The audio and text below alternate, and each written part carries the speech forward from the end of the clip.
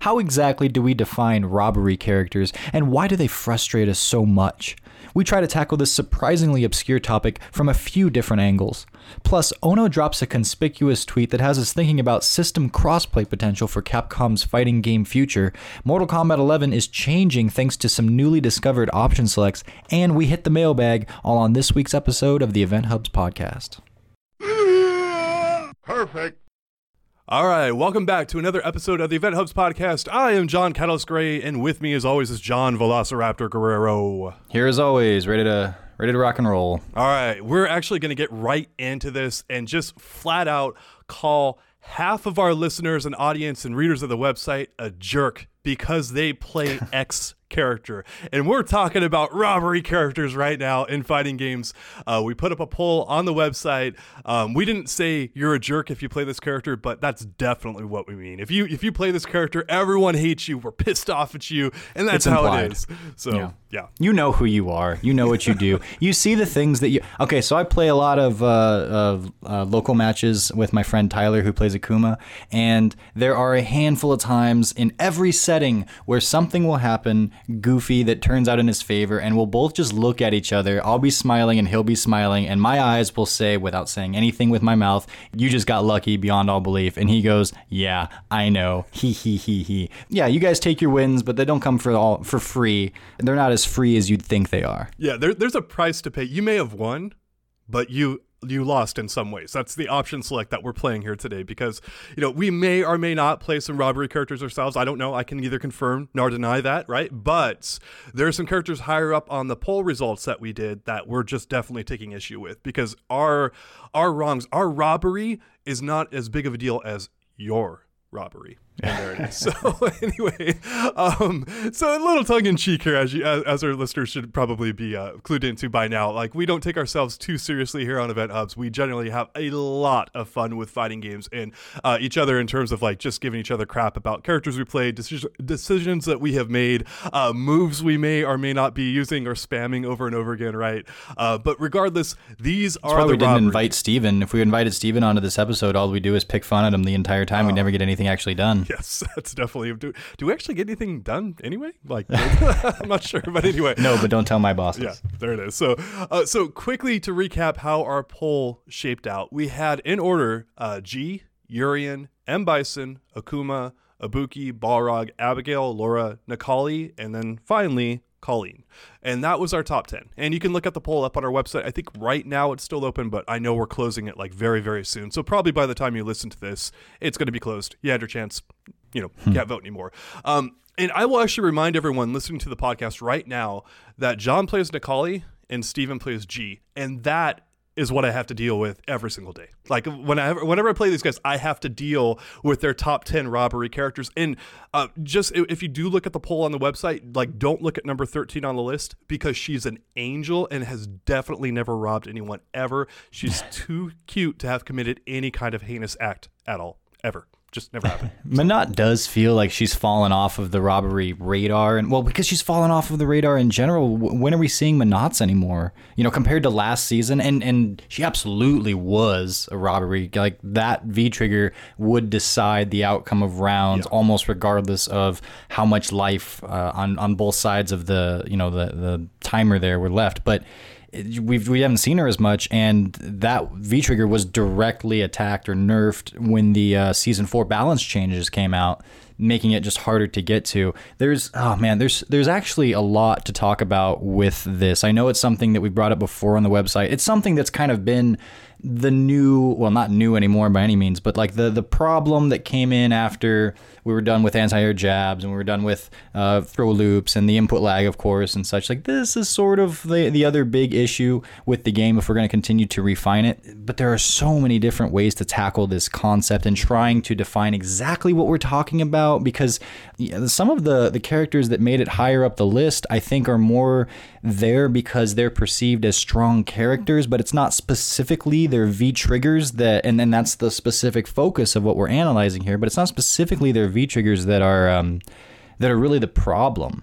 And you can make arguments back and forth. I know Nick would fight hardcore to say Ibuki's V trigger 2 is not a robbery V trigger, although I will say it pretty much used to be. But again, she's one of those like Menat that things are nerfed. So anyways, I won't get too far down all of these different rabbit holes. I'm just going to let us go down whichever one or two that we're going to go down. But there's a lot to unpack here, man. Yeah, actually, super well said. A bunch of points that we're going to definitely follow up on. I do want to go back to Menat here really quickly and just mention like her major change. There was not much in the way of nerfs for her. I remember playing Chris Tatarian, actually. We were playing online and he was playing Mika. And I went back and looked at the replay, and I coincidentally may have kicked his ass or not. I don't know. Maybe it didn't happen. Maybe it did. I don't know. It happened. But anyway, he mentioned like after the match, he's like, "Is this character nerfed? Like, did they nerf Menat at all?" And it's like, yeah, they did. Like again, her V Trigger 1 is the main thing that got nerfed. I use V Trigger 2, so he didn't really see that. Most people are not used to V Trigger 2, but my point there is, she got nerfed in other ways, but the main thing that took her from being a maybe top 5 robbery character in season 3 was adding the 1 bar extra of V-Trigger activation. That is a gigantic change for most characters if they go from 2 to 3 bars. And I want to kind of set the stage with that there's a lot of ways to approach how you can handle this stuff. And some of it, like one of the things that we're actually going to get into is scaling. And I'll go and jump right into that right now and say that you mentioned anti-air jabs and a few other things like used to be a gigantic problem in season 1 of the game. And V-Triggers actually initially used to scale at 1 additional hit in Street Fighter V. So it was so much worse. Oh my gosh. So for example, if you hit someone, like a stand heavy punch, whatever, and then activated V-Trigger, your next attack, if that comboed, it would scale, instead of scaling at 90% like it normally would if you did not activate V-Trigger, in season 1, it would scale at 80%. So there was 1 hit additional scaling initially in Street Fighter V. So that lasted all the way up till Arcade Edition, and that kicked off with Season 3, and then Capcom actually doubled that effect. So again, using that same example, you would now have 2 hits of scaling, so combos would scale to generally about 70% on the next hit. Right. They also scaled crush counters too, right? Like, so if your combo led into crush counter or started rather with a crush counter, that would add extra scaling. So a crush counter combo and then into V trigger cancel it's way worse, but it used to be like minimal scaling. Yeah, and so you guys can envision that in your head, like V-Triggers don't even scale that much. Like if you ask me right now, you're still seeing Menat like do her, crazy V-Trigger 1 combos and kill you like all the time from a hit confirm. Like she gets 1 standing medium punch, hit confirms into it, like not even hit confirm. She just activates, right? Because she's plus 7,000 if she hits or if it's blocked. So she's either getting a mix up or she's getting whatever. There it is. So, John and I have both actually proposed knocking scaling down either an additional increment, which would actually knock it down to about 60% on the next hit after V-Trigger, or you and I have actually both talked about even going a step further and knocking it down to 50% on the next hit. That's how much V-Triggers would scale. That would be significant, and we're a little bit worried about it, like saying that some characters might get hit too hard with this. But both you and I are kind of okay with it, right? I don't want to put too many words in your mouth. I wouldn't be. I think with this, because V-Triggers as a mechanic, it is universal in one sense, but certainly it varies from character to character, right? And compared to Street Fighter 4, everyone had the same idea of focus attack. It had some variation because everyone had different ranges and such. Fei Long was a piece of garbage. I hated that character for focus attack. But then like if you go to Third Strike, right, everybody has their parry and it all works the same way. That's like I would say more truly universal.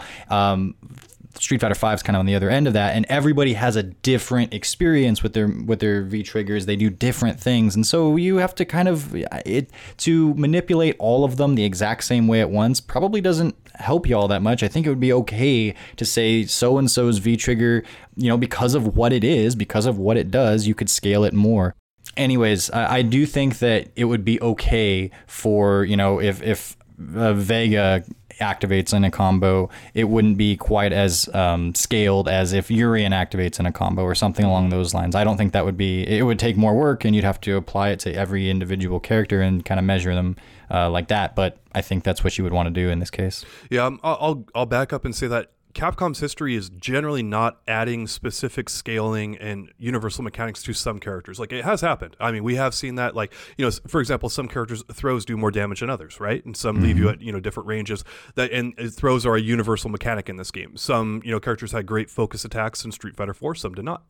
So there are definitely some aspects of that, but when it comes to scaling and damage and all that, Capcom has usually been, as far as I know, very consistent with that system where everyone kind of operates under that same rule. So I think we can disagree on that subject, but also end up in the exact same place in terms of what we're saying, because all you do at that point then is you individually change, like, hey, Vega's got these other buffs now to make up for the fact that his V trigger is now even worse, right? I was going to say it sucks, but I'm like, it already sucks. Like that's a given. So now it's even worse. So like, this is what we give him to make up for that, right? And that's usually, I think, where Capcom's history has been with these type of universal mechanic changes, but there are exceptions to it. It's been very difficult for me, like I was saying, to hammer down exactly a definition for robbery V-trigger. Right. What I've been going off of is, and I don't think it actually started with 3 characters in season 2. I think you could argue about, like, hey, Armika's V-trigger in season 1 was pretty damn robbery, right? But it kind of, the term sort of came out of like Balrog, Laura, and Urien back in season 2, because shortly after the season update, playing online, and you realize, wow, this whole round against any of these 3 characters, all of this stuff happened. There were all these decisions made and whatnot, and then V-trigger happened, and I died in that V-trigger sequence, in that process. And those 3 could not only do that to you, some other characters can also just murder you with their V-trigger, but these 3 were particularly infamous for putting you in these 50-50 reset situations that were either going to stun you and let them kill you, or just melt your life bar, and it didn't even matter about the stun. But it was all just coming from like quick little resets with these V-triggers, and the entire round became about them. And the idea was that became the deciding factor of everything. Everything that happened before V-trigger was thrown out. And so if you were winning, which you probably were, because of sometimes some characters can't even really build V-trigger using their V skills because they're just not very efficient, but hitting a character builds V meter. So it'd be towards the end of the round, you've taken off 2/3 of their life, then they have this V trigger, and despite getting their butts kicked for that long, they pop it, and it was very easy to get into, and we've talked about that before, and then they just go through these kind of brainless 50-50s, and if they worked, it was over. So my inclination has been to identify robbery triggers kind of as such.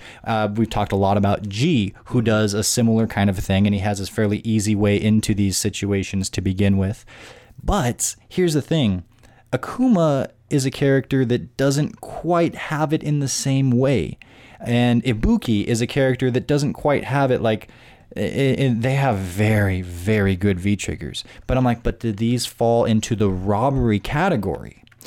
Because those are 2 characters that also made it into the top 5 on our list, and I think that they come up quite frequently. I think they're also top 5 characters. Rashid made it all the way up to number 12, and I used his V-trigger as an example of like, and I don't think this is an example of a robbery V-trigger, at least in his V-trigger 1. I haven't explored his V-trigger 2 enough, but I haven't felt like, Rashid using this trigger against me has ever been led to a robbery scenario, because it has a very specific purpose, and it's usually just to augment what he's doing, not to just take over the whole round and melt you.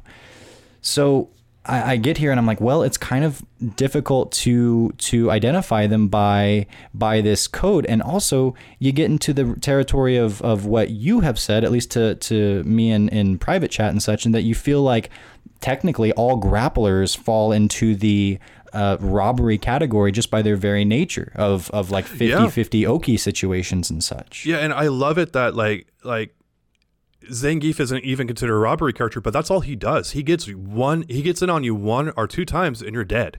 You're lucky if you escape that kind of vortex from him. And that's the definition of robbery. You don't get to play, and you've got to take a horrible guess that is not in your favor. 50-50 is putting it kindly, and he's murdering you, right? And that's what Zangief is. Like, and you have to keep that guy out or like rush him down or do something like Street Fighter 5. You rush him down, right? It's weird to do to Zangief, but that's what you do, right?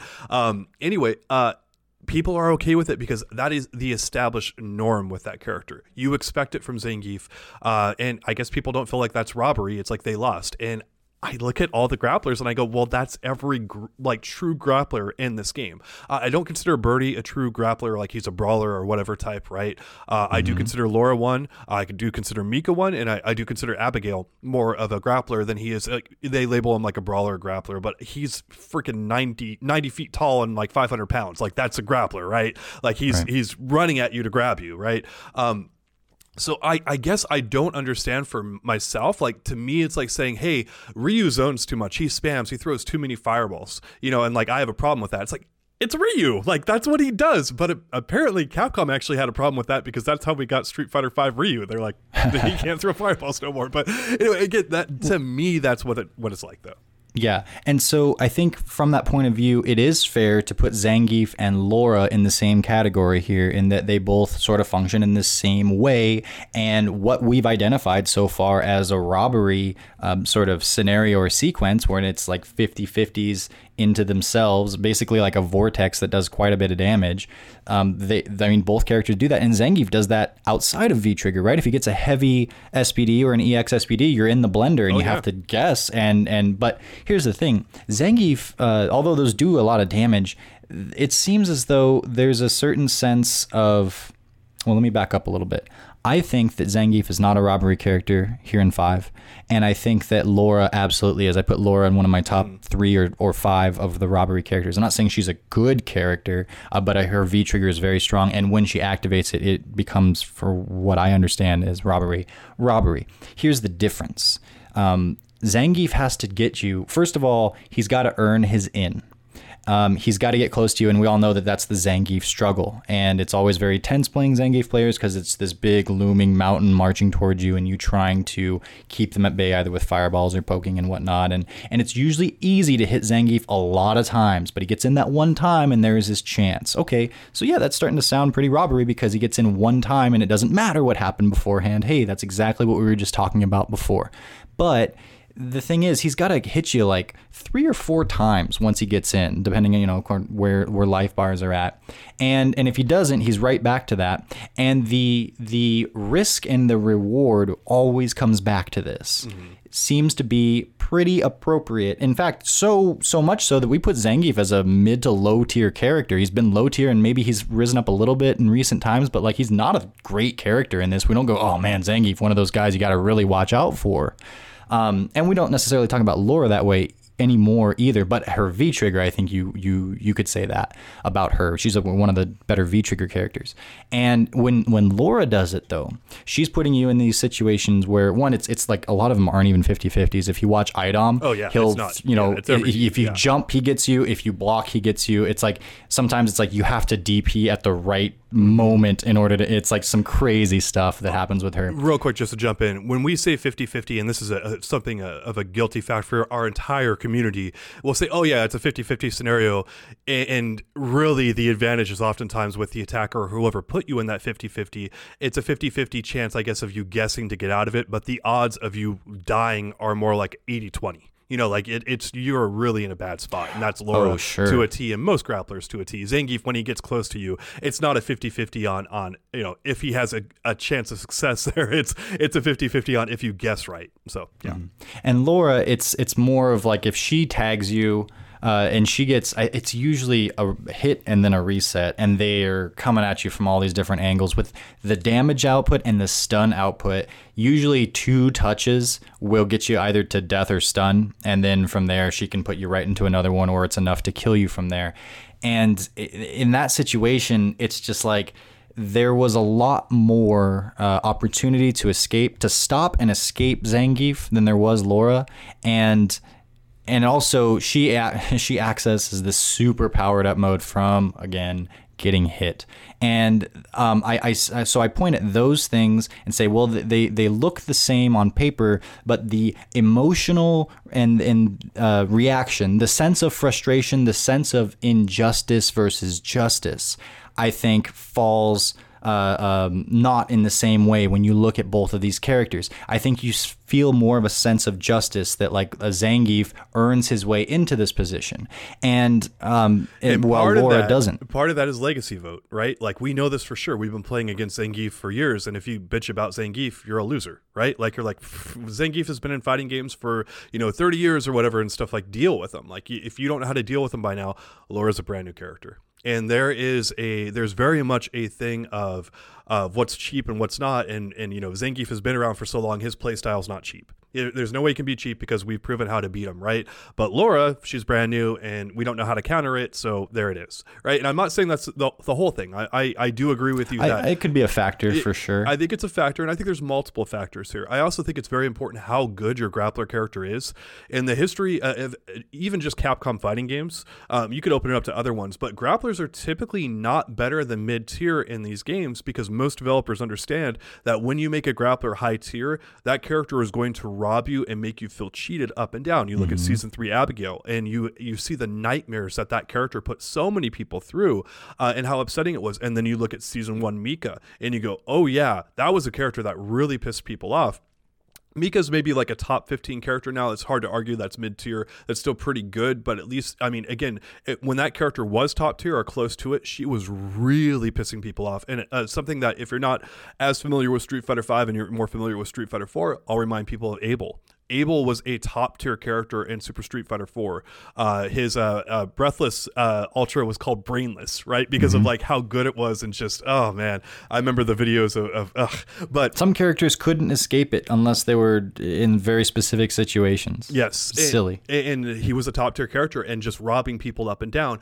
You generally do not want to have grappler characters as top tier because you end up with the Lauras in Season 3 that make everyone feel cheated, because that's what a grappler does. They cheat you. I should say all pronouns, right? Here's my thing though. Okay. Here's my thing, and this is exactly where here's the juncture where I think things change. Yes, you can view it that way, but you also have to weigh it up against how difficult it was for the grappler or any character to get the success. What do you think? How much does a fully charged tap from Balrog do? They call it final tap, right? Because it like melts your, it's like 3/4 of your life bar. Yeah, I think it's more than, it's a huge thing. It'll take off like more than your life bar if you hold for like 60 seconds or something like that. Okay, yeah, like the 60, right? Oh my goodness, So here's the thing. If I came to you and I said, there's Balrog, oh, by the way, Balrog has a move that takes off 3/4 of your life if it hits you. And you go, does anyone else have that? And no one else has it. But Balrog has it. And you go, well, that's totally broken. And then I go, well, okay, but in order to access this move, he's got to get rid of one of his buttons because he's got to hold it down. And then he's also got to play the game for 60 seconds while holding that button down. And then when he releases it, it's this like turnaround punch move. And if it hits you, it does the damage. But if not, then he loses it. And that was all lost. And you go, well, that sounds a little more like it's worth it because he gives up so much. And guess what?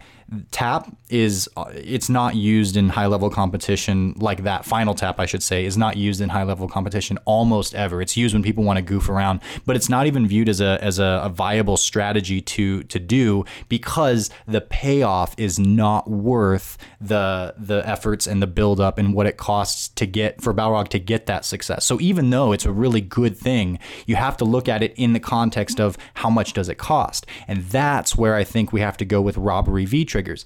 I think that you still need the pizzazz and the comeback factor even in Street Fighter V because it's an esports game. You want it to be fun for noobs and you want it to be cool to watch and all that stuff. Okay, so that has to be there somewhere, and V triggers are really one of the big ways they achieve that. Oh, but I want to add an extra in there and just say you also need varied play styles. Or why not just have Ryu matches all up and down? You need to try different things. But yes, continue. You need the fireworks, and V triggers bring the fireworks in some pretty significant ways. All right, great, and they're part of the game's identity. So, but you need to if you're trying to fix this, if you're trying to balance this or swing the pendulum back in where it needs to be, then I think it's just a matter of saying, what is the character getting off of this? What are they getting in the initial cancel? What are they getting as far as like corner carry, damage, stun, whatever, and how many times they get to do it?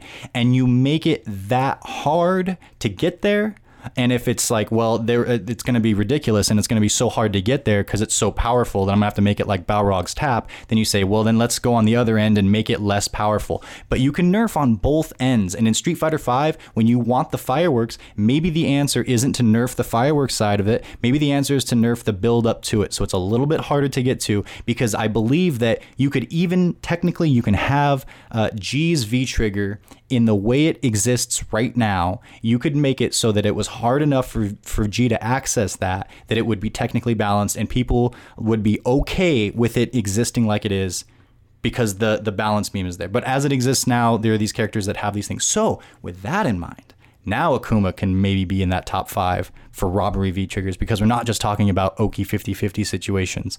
We're talking about, like, was this trigger something that was earned, or is it something that you feel injustice about, like a robbery? Yeah, there's so much there. There's so much. Yeah, there I know. That's what I'm saying. It's like there's a lot. and I'll really quickly just mention that, again, in character's overall power, you mentioned Rashid being farther up the list than both you and I would have put him. If we did this poll back in season 1 or 2, or before Mika got her tweaks to her, she probably would have been top 5, right? But now she's clear down at, I think she was, I'm looking here real quick, she was 16 overall. So up there, but not super far up the list, somewhere around the middle, right? Like, and she has a really good V-trigger, but she's seen so many adjustments. And where I'm going with this is you do have to look at the overall character's abilities. Like, it's very hard to compare Balrog's turnaround punch to Akuma's air fireball, for example. It's like, okay, well, it's like they do very different things, and you have to look at the overall characters. And something I spoke with Seth Killian about back in the day, and he's like, the ecosystem of these games is something people don't look at enough, right? Where he's saying, yeah, these characters have this, and if you look at it in a vacuum, it does not go very well, right? And then you get the echo chamber going, like that was Seth's infamous phrase he used a lot. It's like the echo chamber, where you hear so many people complaining about something. They're like, yeah, I agree. And it's like you start thinking it's an issue when it really may not be that big of an issue.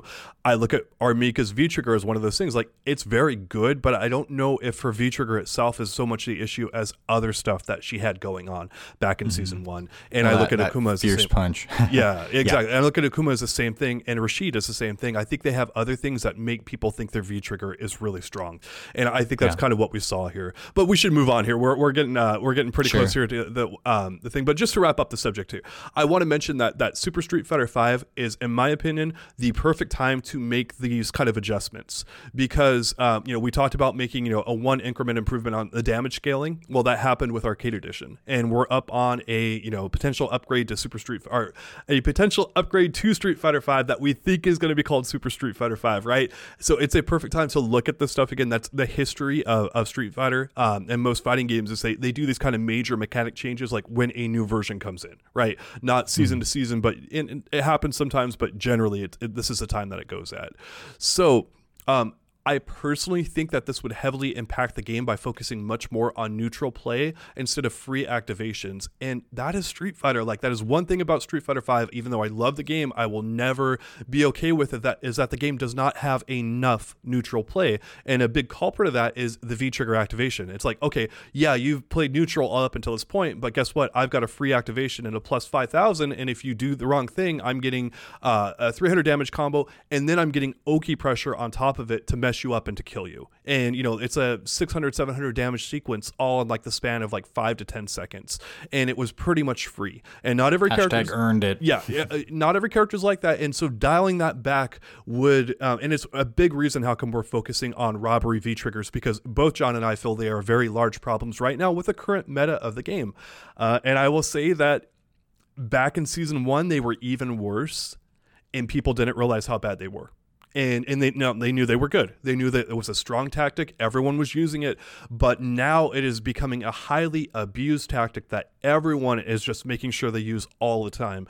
And now that's why Capcom has to adjust even further. There was a bunch. They fixed a bunch of stuff from season 3 to season 4. They fixed Abigail. They fixed Menat. They fixed Ibuki. But they also added G. Yeah. It's like But I do think that, and they've done a lot for Urien, Balrog, and Laura. Maybe they, not Balrog. Balrog's good at this point, but I think Laura and Urien could use some further tweaks, and then Laura could use some buffs outside of V-Trigger, but that's its own conversation. But they have made a lot of progress. They also put G in the game, so. These games are never finished, and they always can be improved. You know, you can go back and look at Super Street Fighter 2 Turbo, which some people call, you know, hey, it's a perfect game. It's not a perfect game. No, there's plenty of characters. You look at Cammy and Fei Long in that game and you go, ooh, those characters are not good. Like, they have a lot of problems. T-Hawk, like old T-Hawk was a joke in the community, and then freaking Damdai takes Street Fighter 4 tech with option selects and makes him, like, I don't know if he was a top tier character, but he was definitely a lot better. So, I mean, you have to have an eye on what the players are doing with this stuff, which Capcom does. They adjust a number of things based on what players are doing with them. They know stuff is strong. Like, they knew Vanilla Sagat in Street Fighter 4 was really strong. They didn't realize how dominant that playstyle would become and, like, you know, trade into Ultra and all that. Oh, just devastating stuff that would happen with him. They knew about it, but they didn't realize it was going to be that dominant, right? And the same thing here that I'm getting with V-Triggers is I think Capcom knew a lot of this stuff, but when you see that is just controlling the playstyle and the meta of the game, that's when you make the adjustment. And you never know how a game is going to be, you know, adapted to and what people are going to be doing until it's out in the wild, until it's out there for a little while too. Like, you know, the dashing in and all that kind of stuff that Nash was doing, yeah, he got nerfed. But some of the playstyles that were really valid in Season 1, they got dialed back quite a bit over time with, you know, input delay and people getting better. The Nash is infamous for saying, like, yeah, he was a good character in Season 1, but if Capcom didn't touch him at all, the meta of the game would have caught up with him, and he would not be getting away with nearly as much as he got away with initially. So fair. So last thing I want to cover here is we have bashed robbery characters up and down. And Dream King is a robbery character specialist. And he's my main trading partner, a very strong player overall. I just want to mention that with robbery characters, they are very often sacrificing the early parts of the matchup to get those advantages later on. And sometimes even in the case of G or anyone with three bar V-Trigger that does not have good defensive options, which is a number of characters, their chances of not even being able to activate that V-Trigger are there. I actually just pointed this out to the team where Sako was playing Momochi, Colleen versus Manat, and Sako was only able to get out, like, he lost 4 straight rounds. He was only able to get out Manat's V-Trigger one time during that entire period. One time, like, because Momochi was smothering him with Colleen. Colleen is not a smothering character in most people's, like, definitions, but Manat's defense doesn't really enable her to swing the match in her favor unless an opening presents itself. And Momochi's like, you're not getting that opening. And he never had a chance to do it, right? So robbery characters are a thing, right? Like, they are frustrating, but you also have to look at the other side of the coin where they're giving up oftentimes, like, the first 20 seconds of a match or so, or whatever, like, where they're at a clear disadvantage, where they are not nearly as good of a character as they are when they have built up all those resources. So yeah, it sucks to get wiped out by a 10-second sequence, right? But you have to look at the other side of the coin of, like, they did sacrifice, if they're well balanced, to build up to that point. I feel so bad that they have to play as normal characters for 20 seconds. I said a disadvantage, yeah. Well, maybe they're just maybe they have Urien standing heavy punch to tide them over until it's time for V-Triggerville. Maybe they won't even have to do V-Trigger because they did enough standing heavy punches. Yeah. So I don't entirely disagree with what you said. I'm trying hard to defend my friend here. You don't have to defend the robbery. Yeah. I'm going to use the graphic that you made of Steven in the robbery thing in the banner of this story because it fits too well. Damn it. Okay, that's fine. But some advice more on robbery because, okay. But I'm sure most people that play robbery characters are great people and they give to charity. Okay, so now we've said something nice about them. Oh, God. Stopping robbery isn't going to happen entirely. You're not always going to be able to stop it, but you can put a dent in how often it's pulled off on you. Just to round this out, we better move on. But you need in Street Fighter V in particular to pay heavy attention to when the risk versus reward is not in your favor. That is a big deal. When you know a robbery character is fully stocked with resources and you continue to go in on them and pressure them, your odds of them opening you up at that point, because Street Fighter V is a classic game of commitment, right? If you're committing to offensive options, sooner or later, you're going to present an opportunity to get blown up by them. And then when they have that opening on you, they're going to kill you. They're going to do, that 700 damage like sequence I was just talking about. So they often want you to attack them. And usually what you want to do is when those resources are built up with a robbery character is back off and make them earn that chance to get in on you. And I play against G all the time, so I know this quite well. The moment G is fully stocked, if you're sitting there still rushing him down, because he's a poor defensive character, you want to do that. You want to be all over G until the moment he is activated with V-Trigger. And then he's going to standing heavy kick you, or standing medium kick, I'm sorry. God, I hate that move. Pisses me off. But he's standing medium kicks into full V-Trigger, into full Oki, and you're dead. And you can't let him do that is basically what it comes down to. So, yeah, we have all these issues with robbery, but that's how you fight it. You make sure that the moment that robbery is built up, you're backing off. It's the same principle as when someone has ultra built up. Don't continue to be reckless and go in on them. And Street Fighter V is this freaking mental dance of like, yeah, go in on someone and go crazy until that moment where you can't. And don't kill Phoenix with 5 bars. Yes, exactly. That was such an awesome thing to watch people run away back then. But we talk a lot about risk versus reward, and this is one of the examples of what we're talking about. So there it is. All right, that was a mouthful. So moving on, Capcom has announced through Ono at E3 Evo 2019 that we have a November and December update coming to Street Fighter V. We believe that both of those things are going to be character announcements, or major content announcements. In December, you and I are thinking it's the Super Street Fighter 4, I almost said Arcade Edition, but Super Street Fighter 5 upgrade, I should say. I said 4. There we go. Messing up all over the place. But anyway, a new version of Street Fighter 5 we believe is coming, because a new version comes once every 1.8 years by the math that Capcom keeps, right? So they actually announced this back in a February update that kind of randomly came out there, and they're like, hey, the DLC for the 2019 Capcom Pro Tour, it's going to, be disabled basically in the November maintenance update. And we ran a story about this at the time. And we said that, this is weird. That's kind of weird that they're announcing the November update, right? Like Capcom putting extra emphasis on these kind of random words here in a sentence at the very end of the story. And that's the classic thing, the announcements Capcom puts out there, look at the very end of the story and pay special attention to it, because you would be shocked how often. Also, the first letter of every sentence, you put those together and switch them around, and there's always a secret Murder, She Wrote message. Yeah, I'm getting more into that actually, but oh, I'm sorry. No. It's funny. It's ridiculous that that's where I'm going, but that is actually where I'm going, and there is logic behind it.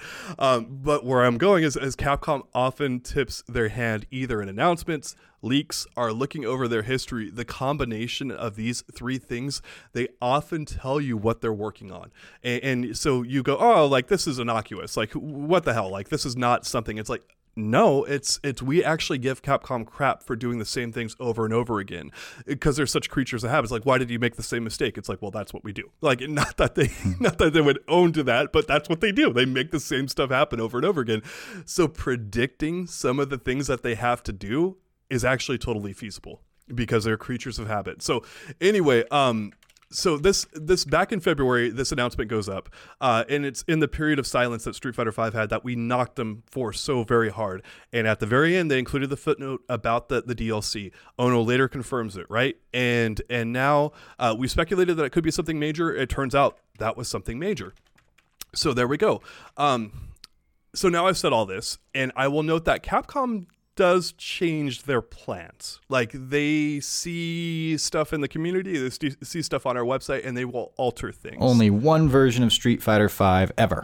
Yeah. It's they do different. Here's Arcade Edition. Yeah, exactly. Where this is all going is, and I'll share one other quick story because I think it's very relevant here.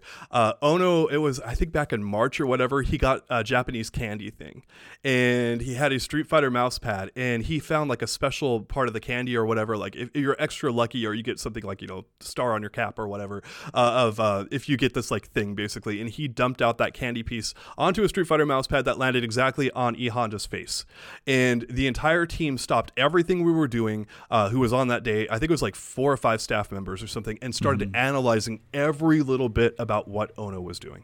And I kid you not, we did this. We had to find out what the Japanese candy was, what it signified, the cultural significance of it. Like, that was not easy stuff to research. And we all dug in, and we had to find out even what candy it was because it was blurry, right? Like, I mean, we spent several hours doing this.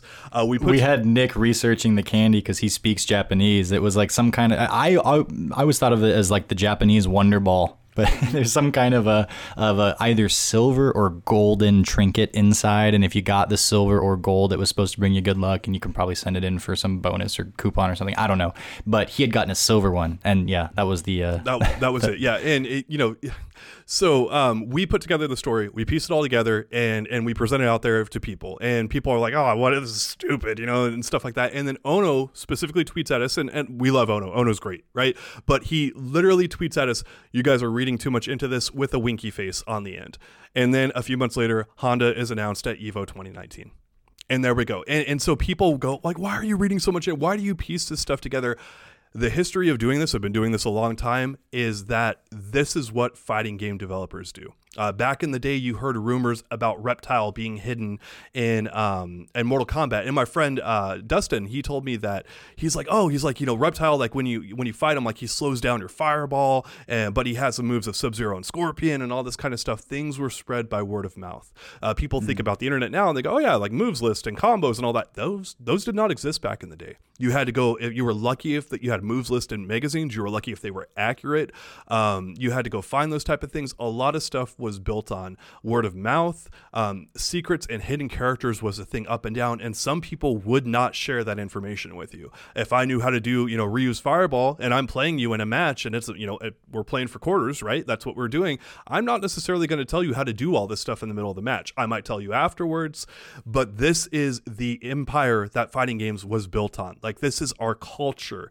And so the hints and the innuendos and all this kind of stuff that is here, there's a giant history that supports it. And it's not just Ono, it's Ed Boon, it's Sakurai, it's Harada. All the developers grew up in that era, and they all do this kind of stuff. And there it is. Well, that makes me feel better because I wrote a story about an Ono tweet yesterday, and I'm getting a lot of boom for it. Yeah.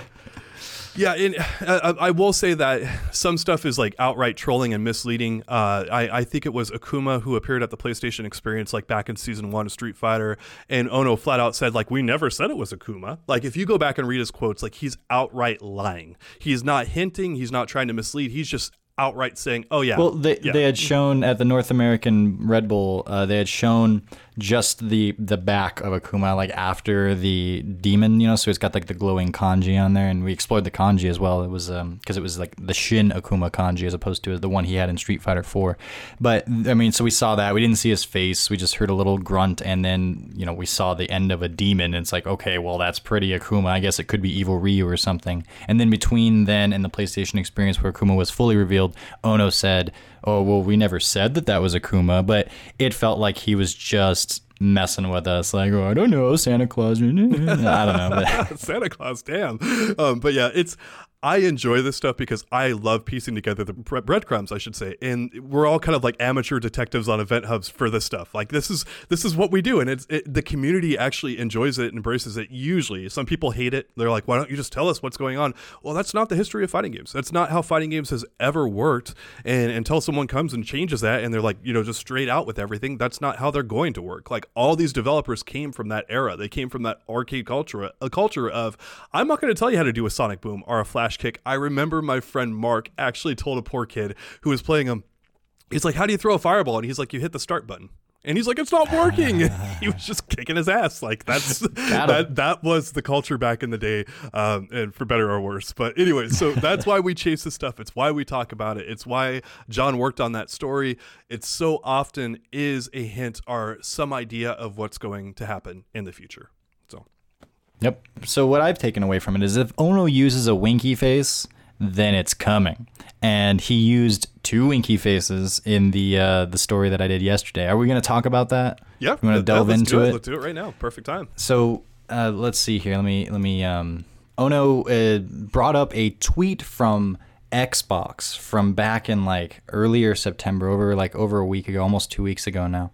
The tweet was the one you might have seen it because it was a pretty big one. It was had the pictures of all of the different like major console controllers, so the Nintendo Switch, the Xbox, and the PlayStation controller, and then also a keyboard, and so representing PC, and all of them have an X button or key, and it was like no matter who you are, at least we all have the X button, which actually Sony PlayStation's like ours is called the Cross because Sony can't. Oh my gosh, of course. I'm a vegan. So anyways, but Ono retweeted that. And on the retweet, like, first of all, this is like 10 days later. So it's kind of questionable, like, why are you bringing this up now? Did you only get around to twittering at this point? No, but the timing's a little odd. Like, why did it come up now? And he says, yeah, it's so nice in regards to the, no matter what you call it, one thing that unites us all is the X button. And then he commented again in the actual thread, I love places with this kind of atmosphere, winky face. There's a winky face on both of those. Yeah. And so this is the Street Fighter series executive producer. And you're like, well, this came up a little, I mean, maybe if it came up on the day of, I think we would still like go, what you talking about, Ono? Because it's Ono and he does this kind of stuff as you just set up. But the question is, well, maybe we're talking about some future Capcom stuff and crossplay and the ability to be able to play, over the internet with your friends on Xbox when you're on PlayStation, which has kind of been something of an issue here in Street Fighter V because they struck up a deal with Sony and it's been exclusively on the PlayStation 4. And then, of course, also on PC. It's weird to say it like that, but that's kind of how it was billed. But it's specifically not on the Nintendo consoles and it's specifically not on the Xbox. Mm-hmm. And that wasn't the way it was with Street Fighter 4, and such. And actually, I think a lot of us preferred the Xbox because it's better hardware usually, Microsoft. But so a lot of us are really hoping that this crossplay thing kind of kicks in before the next generation of consoles. And I think we've talked about that on the podcast before. Only so far, it's like you got Rocket League and you got Fortnite, these huge, major, popular games. But will that trickle down to our little corner of gaming in the fighting game genre? I would sure hope so, because that's going to open up more doors, and people will have more freedom to choose the console they want. I have a PS4 because of Street Fighter V. Yep. Turns out that was the right one this time around. Oh, yeah. I feel like people are not very happy with Xbox One, but the Switch is great and it's amazing. It's got its own thing, but Nintendo usually does its own thing. Anyways, we're hoping for this to be a thing in the future, and this tweet from Ono, it might be nothing, and I get it. Yes, it might be a big reach, but after that Honda story that I was like, oh, this might be a big reach, and then he comes out, I'm like, kind of have my chest out a little bit after that one. So, but you had a lot to say about the potential for crossover play and how, why we need it and such. Yeah. Ono is very clearly getting cozy with Xbox, and so is Capcom as a whole. And I mean, you saw like initially before the PlayStation 4 was announced, like Ryu was driving a taxi around, right? Ryu is a very iconic IP. Sony, of course, or anyone pretty much is going to want him associated with their brand when they're launching a brand. Like Ryu's a big deal. And so you saw a lot of like on-brand messages from Capcom and their employees saying how great Sony was and how awesome and all that kind of stuff. That's, Street Fighter V. And as we said, Ono's often hinting at things. I think this is kind of the next hint of like, hey, yeah, crossplay is a big deal for us. If you want your game to be an esports title, and we know that Capcom is all in on esports and they're pushing it about as hard as possible, you want as many people playing that kind of regardless of wherever they're playing as you can get. That's just how it works. It just makes business sense to get that out there in front of people. And the reason Street Fighter V is what it is because Capcom was low on money. They would have released it on all platforms if they could have, but just Sony came in and financed it, basically a large portion of it at least, and made it, hey, this is only for Sony now. And they're like, yeah, that gets it made. Capcom even said a few times like this game would not exist except for if Sony stepped in, and there we go. So anyway, hey, that's worked out for Sony. You and I both bought PlayStation 4s. A lot of other people did for that. Big ups to them. But now it is a new era, and I think Capcom fully acknowledges this new era, and this fits with their business goals. And now Ono's starting to hint at this stuff. We were just over again exploring why his hints are such a big deal. Ono will tweet like tournament announcements. He'll tweet like big announcements of the DLC and all that, and then mixed in with all this other stuff. Like, you'll see like location travel stuff, but then you'll see like kind of random, like, well, that's odd. Like he's doing a winky face and kind of like insinuating stuff. And that's usually where the hints lie. And you go back over his history. I'm sure there are a few, loose end, dead ends, like we just talked about, like we never said it was Akuma, all that kind of stuff. usually this means something. And I think what this means, and we all have to have like our Ono translations going on like at all times, like this is what we do. I think this is a very big hint at crossplay. It just makes so much sense for Capcom and for other people to do it this way. And I've championed crossplay about as hard as anyone. I am so looking forward to this, and there it is. Me too. Yep.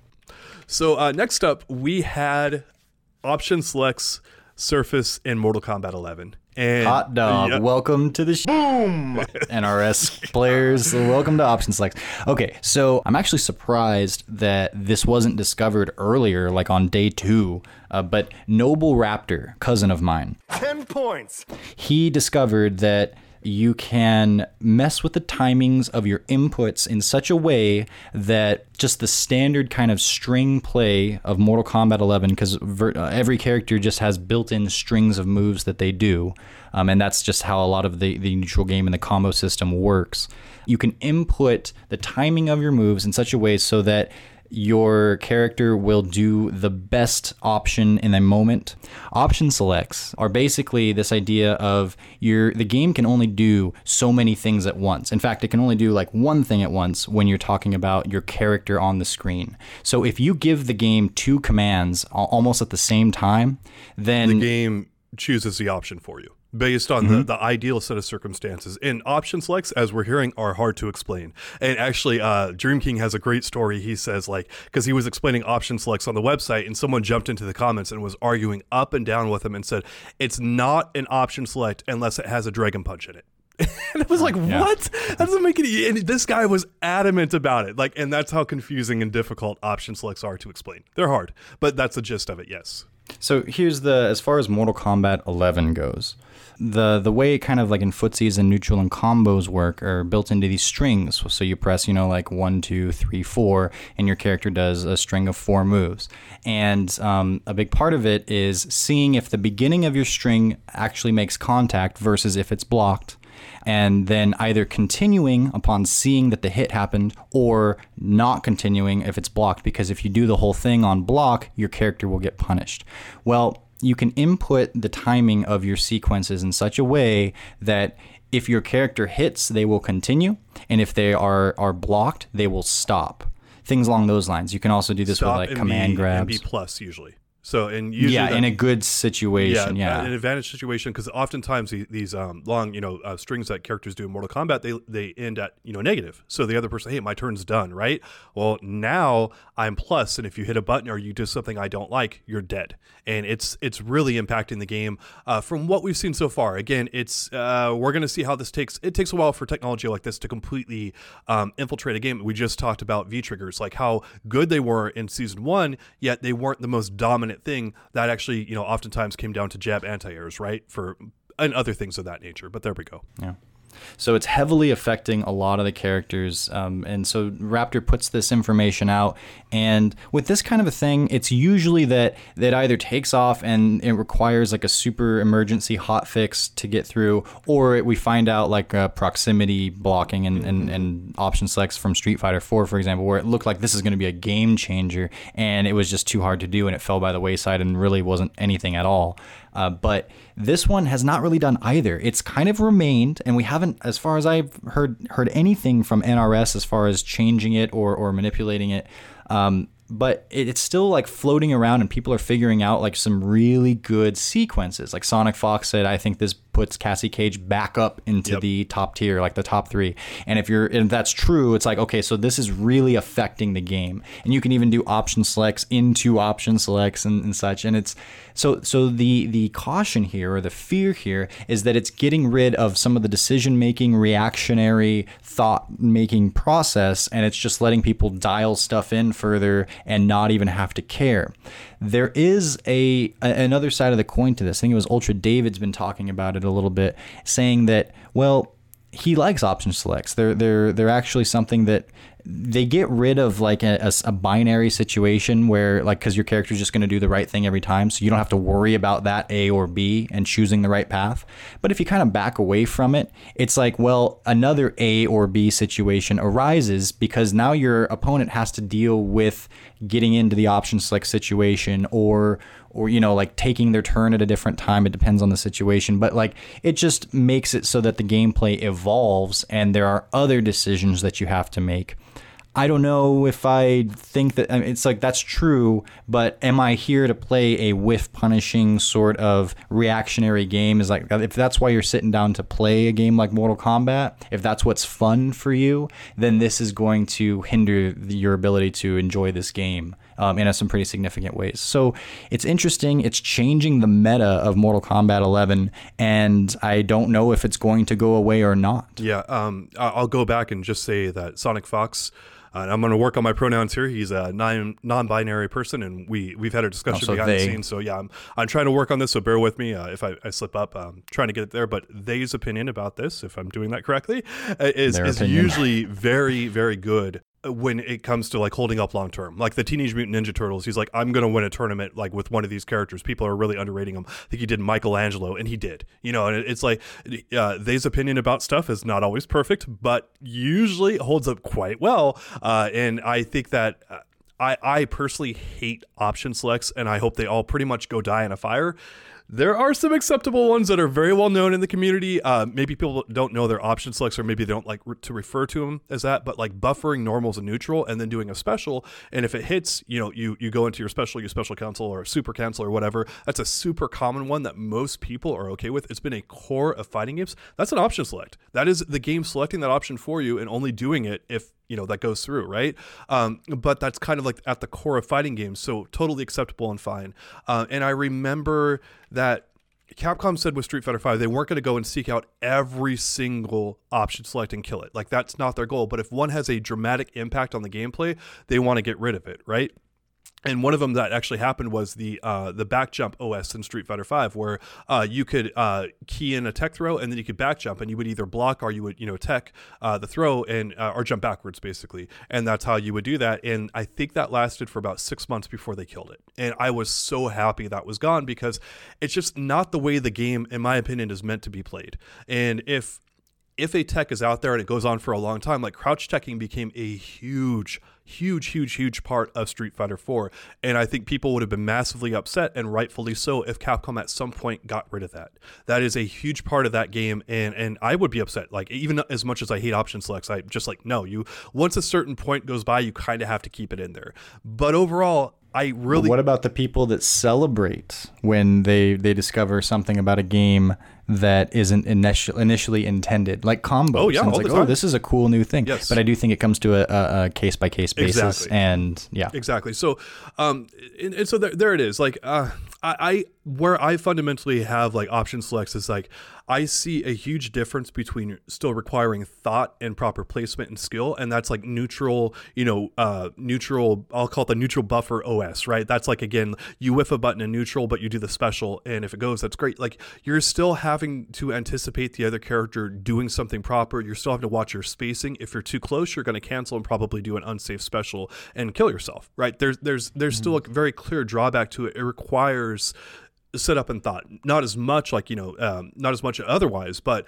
it's still there. Where crouch teching, like, it's much harder to blow it up. Like, you're just basically using it as a crutch, like, constantly, without much potential to, to blow it up. Like, you had to be a pretty good player to blow up crouch teching in Street Fighter 4. I'm not saying pretty good, like, tournament like levels. I'm just saying, like, you needed past an intermediate level of skill to be able to constantly counter crouch techs. And a lot of players actually got very frustrated with them. They're like, I can't open this other player up. His defense is so good with crouch techs, and they just quit the game. Right. And I'm talking about, like, I've played the game for a couple weeks or something like that, and this is frustrating me. I'm talking about kind of like that level of intermediate player. So it's all about that jab, low counter. I hated it so much. So I'm really hoping that NRS jumps in here and says, you know what, like, this is too much. This is not the way we intended for the game to be. And it's changing the game fundamentally, how we feel it should be played. Because there is a vision these developers have of, like, how the game should be. Right.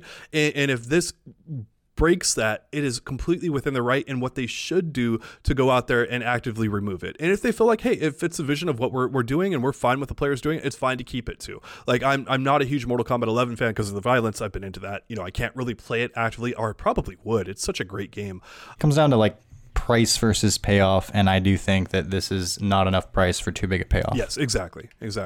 I will mention, with the removal of option selects, one of the things that did happen here with Street Fighter V is that they remove option selects from Street Fighter 4, which were a huge part of the game, right?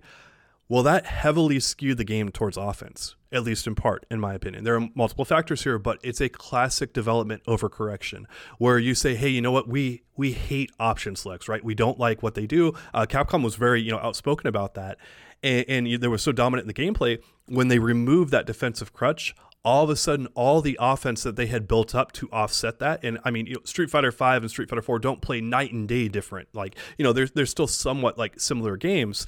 Well, all that tech they had built up to counter, crouch techs and whatnot had still existed.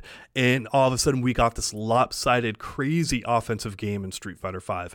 And again, it's something I've actually, actively campaigned against. Like the game feels like 70% offense and like 30% defense. And that's not Street Fighter. Street Fighter is more of a neutral based, calculated game. And that's where I take big issue with it. And that is a classic, not just Capcom problem, but a problem with all video game developers where they're like, hey, this is a big problem. Let's take care of it. Oh, crap. We just messed up and overcorrected. And now we're dealing with a whole new set of problems that we never anticipated because we did it. And that's life as a game developer. These people work incredible hours. They try so hard. The video game industry is a very passionate and just kind of crazy one where how much people work and just how dedicated they are to it. So I say all this stuff is hey, they should fix it and stuff, but there's a lot that goes into it that I don't think we always address, and I do want to shout out the developers of these games. They do work under pretty intense situations and do a lot of it because they love it. Like they absolutely love what they do, and there it is. Mm-hmm. All right, so moving on, we've got our last segment here. This is actually a follow-up on some of the mailbag questions that we have been seeing from our readers. And really quickly, we actually just got this as we were recording the podcast.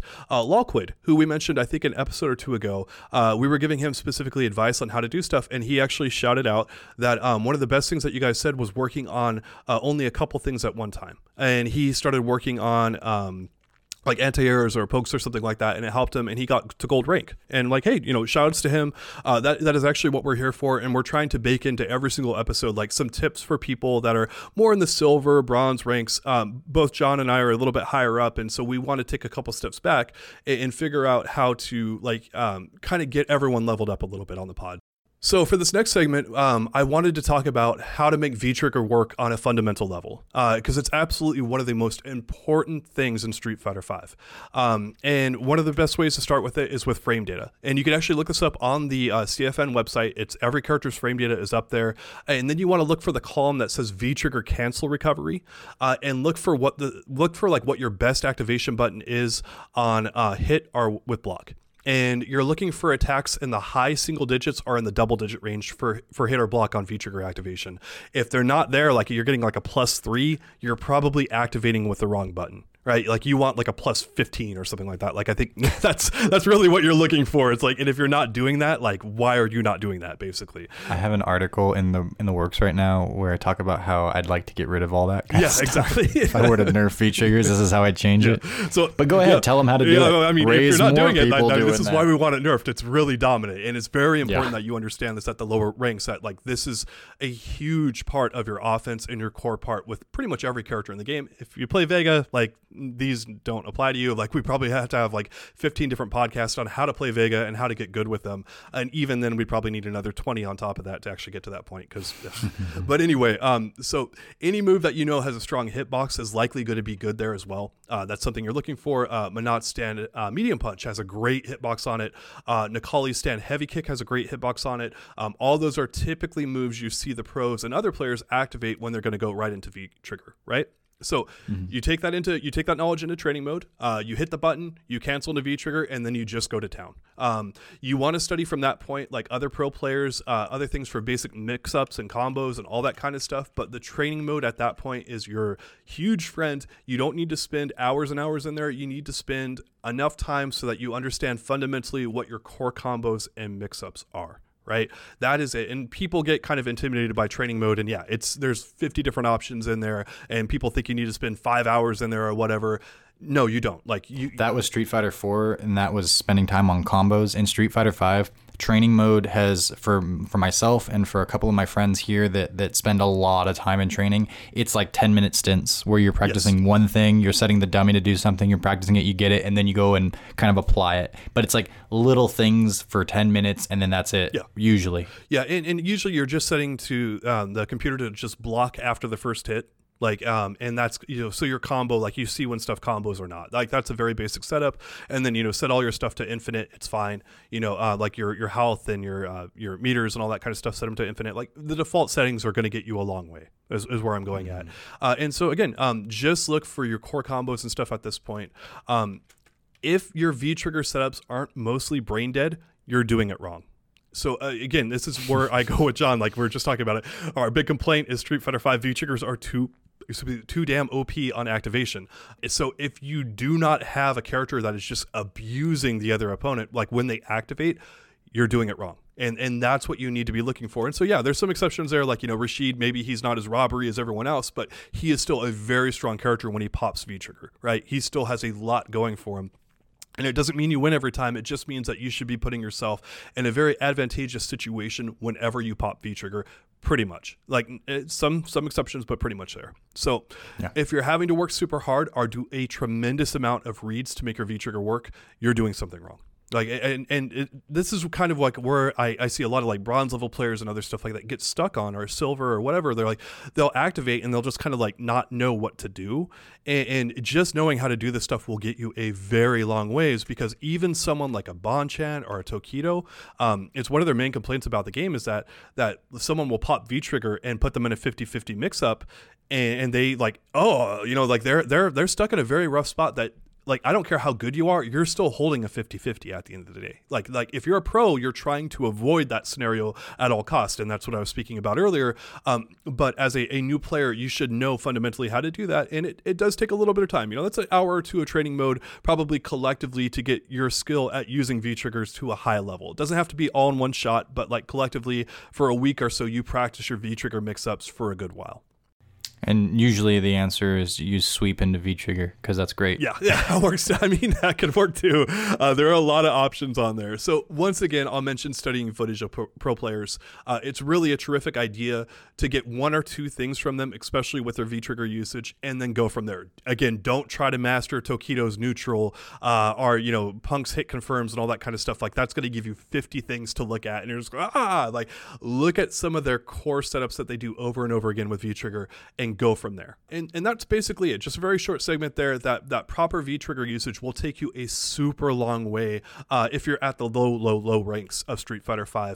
And once you get that down, you could argue it's like more important than anti-airs, and it's more important than most other things in the game, and that's where we take issue with it. But there it is. Yeah, and then there was one other mailbag that I wanted to get to. I got a submission over PlayStation messages, which I rarely check, but every once in a while I'll check PlayStation messages, and usually it's just salty people that are mad about a Street Fighter match from like 6 months ago. So with those people, I'll respond 6 months later and be like, oh man, yeah, GG, sorry, Necalli V-trigger, what are you gonna do? And then they'll be like, that was 6 months ago. I'm like, and you're still mad? It's crazy.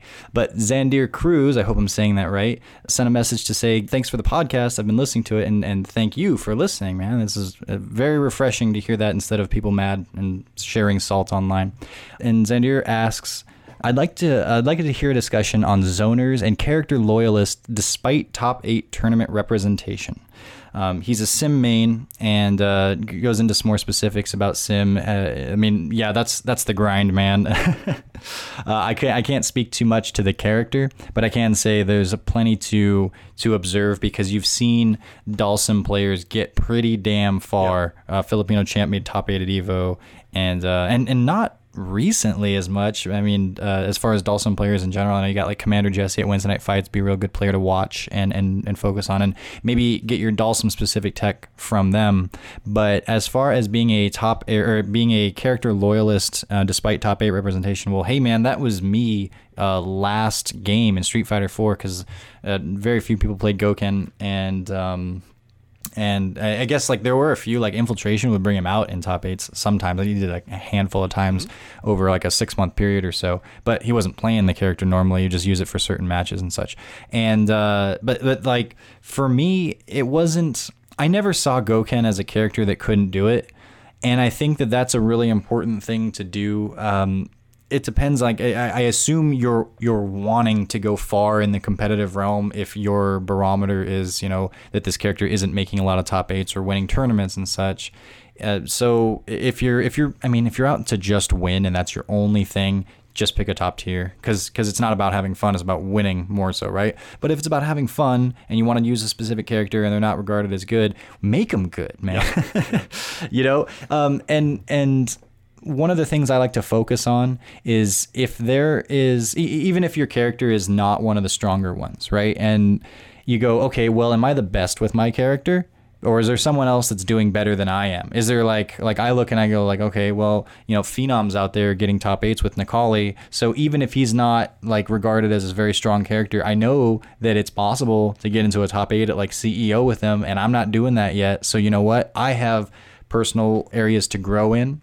And if that's the case, then I like to just use that as my barometer and try to grow in that way. But as far as, you know, like I guess being demoralized because your character isn't winning, reevaluate why it is you're playing. If you're playing to win, in Street Fighter V especially, it feels like there are certain characters that just, you know, they can steal rounds away, they can get some matches, but they're not going to get into a top 8. I mean, play a stronger character. But if you're just doing it to have fun, focus on leveling your character up to as good as it can be, because even if it can't be the best, when you're playing with every perfect player ever, which don't even exist, you can be better than where you are, you can grow, and you can beat people that you're not beating now. So focus on that as your grind and as your goal to get, you know, towards. It doesn't have to be that you're going to get it in top 8, but make your character better and surprise some people with crazy Dhalsim tech that like no one's ready for. Stuff along those lines. And if you align yourself like that, I think that you'll have a better time. I'm going to go a little bit of a different direction with answering his question and just mention Kevin Durant is a NBA basketball player. He signed up to play with the Golden State Warriors. He won a championship, I think a couple with him, and he talked about after he won that championship that he was shocked at how unfulfilled he felt doing it. And when I hear people talk about, you know, being at the peak of performance and other things like that, like, you know, when you win it, it's great, but then a week later or 2 weeks later, you're facing the same problems you were before, you know. And so often life is about the journey, not necessarily the result. And if you are struggling with the journey with Dhalsim, that's a whole different thing, right? Like if you're not enjoying what you're doing and other stuff, like that's like, you probably want to make adjustments there. And for most players that are writing us and talking to us, I'm sure their goal is not winning Capcom Cup, right? Like that's not what most people are aiming for. And so you want to get to a point where you're enjoying what you're doing. And oftentimes, again, you're getting stuck behind walls. You don't know what the problem is. And so you make that your journey. You make that your journey to find why you're getting hit, why you're hitting these walls and you can't get past them, and how to get past them. That cannot be fun, right? Because you're dealing with the unknown. But when you conquer that, the bigger the risk, the bigger the reward, oftentimes. And so it's difficult, right? But you kind of have to evaluate everything. But if you enjoy a character fundamentally, you're probably doing the right thing by playing them.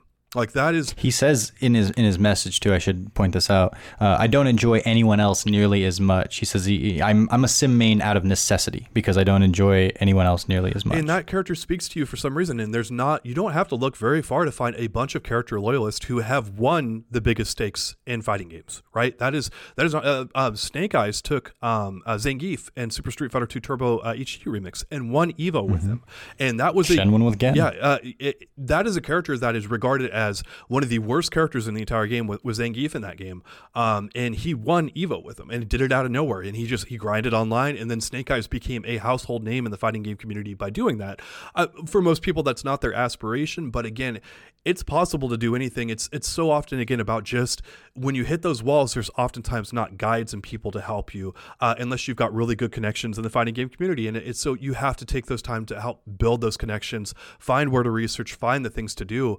I don't think there's a month that goes by for myself personally where I don't find some brand new epiphany in Street Fighter V where I'm like, holy crap, like this was sitting right here in front of my face. I had no idea it was here because I've hit walls getting to, platinum, diamond, master rank, all that kind of stuff. And I'm on really close down to the verge of being on a grandmaster rank, which I'm thrilled about. Like I've gotten past another wall very recently. And that has been, a huge rewarding experience for me. Just, it's less of the points, like, yeah, it's the points I care about it, right? But getting there, like going in and playing really well-known players and beating them and going like, holy crap, like I can compete with these guys. Like I can actually beat these guys and stay on their level. And like, that's been the journey that I've wanted. Right. And what does it mean? I, beat some pro player in a ranked match. It doesn't mean much, like probably in the grand scheme of things to other people. But to me, that's a really awesome thing where I'm like, I see myself getting better. I see the improvement and I see the knowledge growing, and I'm like, oh, I can share this with people on the podcast. And when people get stuck in ruts, I can help them as well.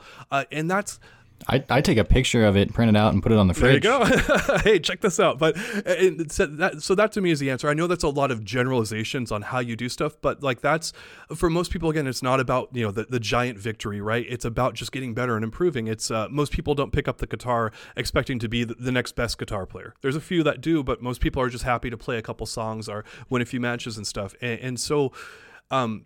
When you hit those walls, we do have guides online, and you can ask us specific questions too, like, hey, I'm stuck in this rank or whatever, and we'll follow up here. We're happy to do it. We just helped someone get from gold. I think they were in silver into gold now, and that's great. And just hit us up here, and we'll definitely address it. So. Yep. All right, y'all. That's going to wrap us up for this week of the Event Hubs podcast. Once again, thank you all so much for listening. We'll be with you soon.